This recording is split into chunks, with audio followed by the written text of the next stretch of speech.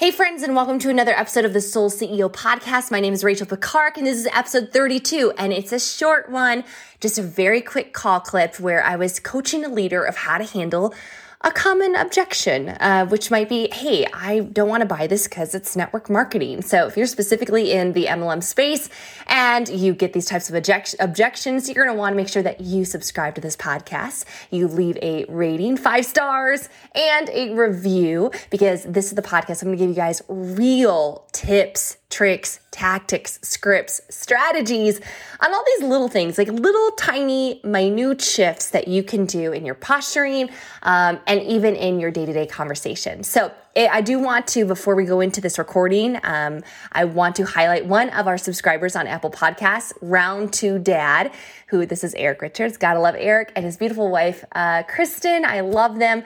He says, stellar mentor, better friend, 5 stars. Rachel has moral authority in her character that surpasses her physical age, wise beyond her years, servant leader heart, and answers only to Jesus. So grateful for her and sharing her gift to the masses. Thank you so much, Eric. I appreciate that. And again, if you guys can, tag me on Instagram, screenshot this episode, let me know what your takeaways are, and share it with a couple of team members. I really appreciate it. This is free, 100% free, no sponsorship or ads, and I want to keep it that way. So the more that you share, that is caring. All right, let's dive in today. Very short little audio, and I hope that it blesses your socks off. Around then, as Heidi was saying, if that's one of your distributors, but if you've got actually a prospect who, you're talking to about the product and you have them pretty much on board, and then they say, if it's MLM, there's no way I'm coming in on that. Yeah, I would ask them, hey, tell me why is that? Tell me why is that? So often we get an objection and we immediately shut down. We immediately prejudge what they mean.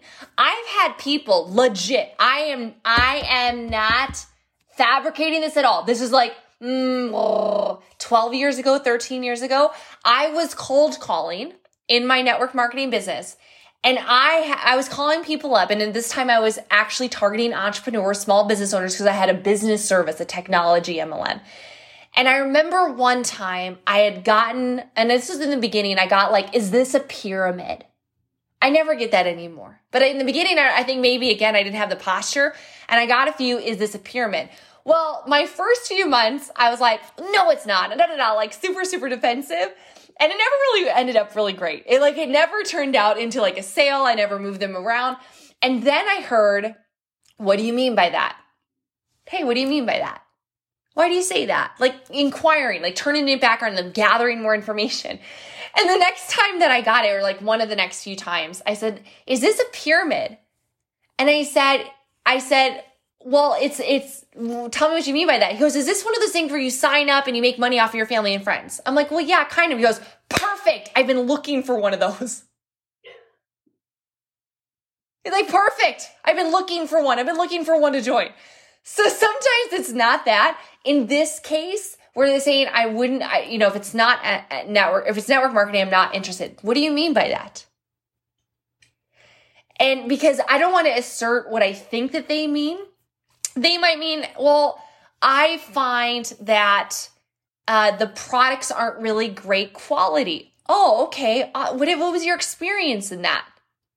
If I could show you that these products are actually higher quality than what you're getting on the shelves at the same price, if I could show you that they're actually have more safety studies, more certifications, more patents, less toxins, less preservatives, less this. If I could actually show you that this is a superior product than what you could get on the shelf, would you be open to taking a look?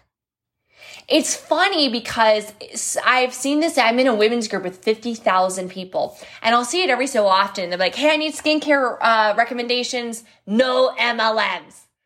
And I laugh.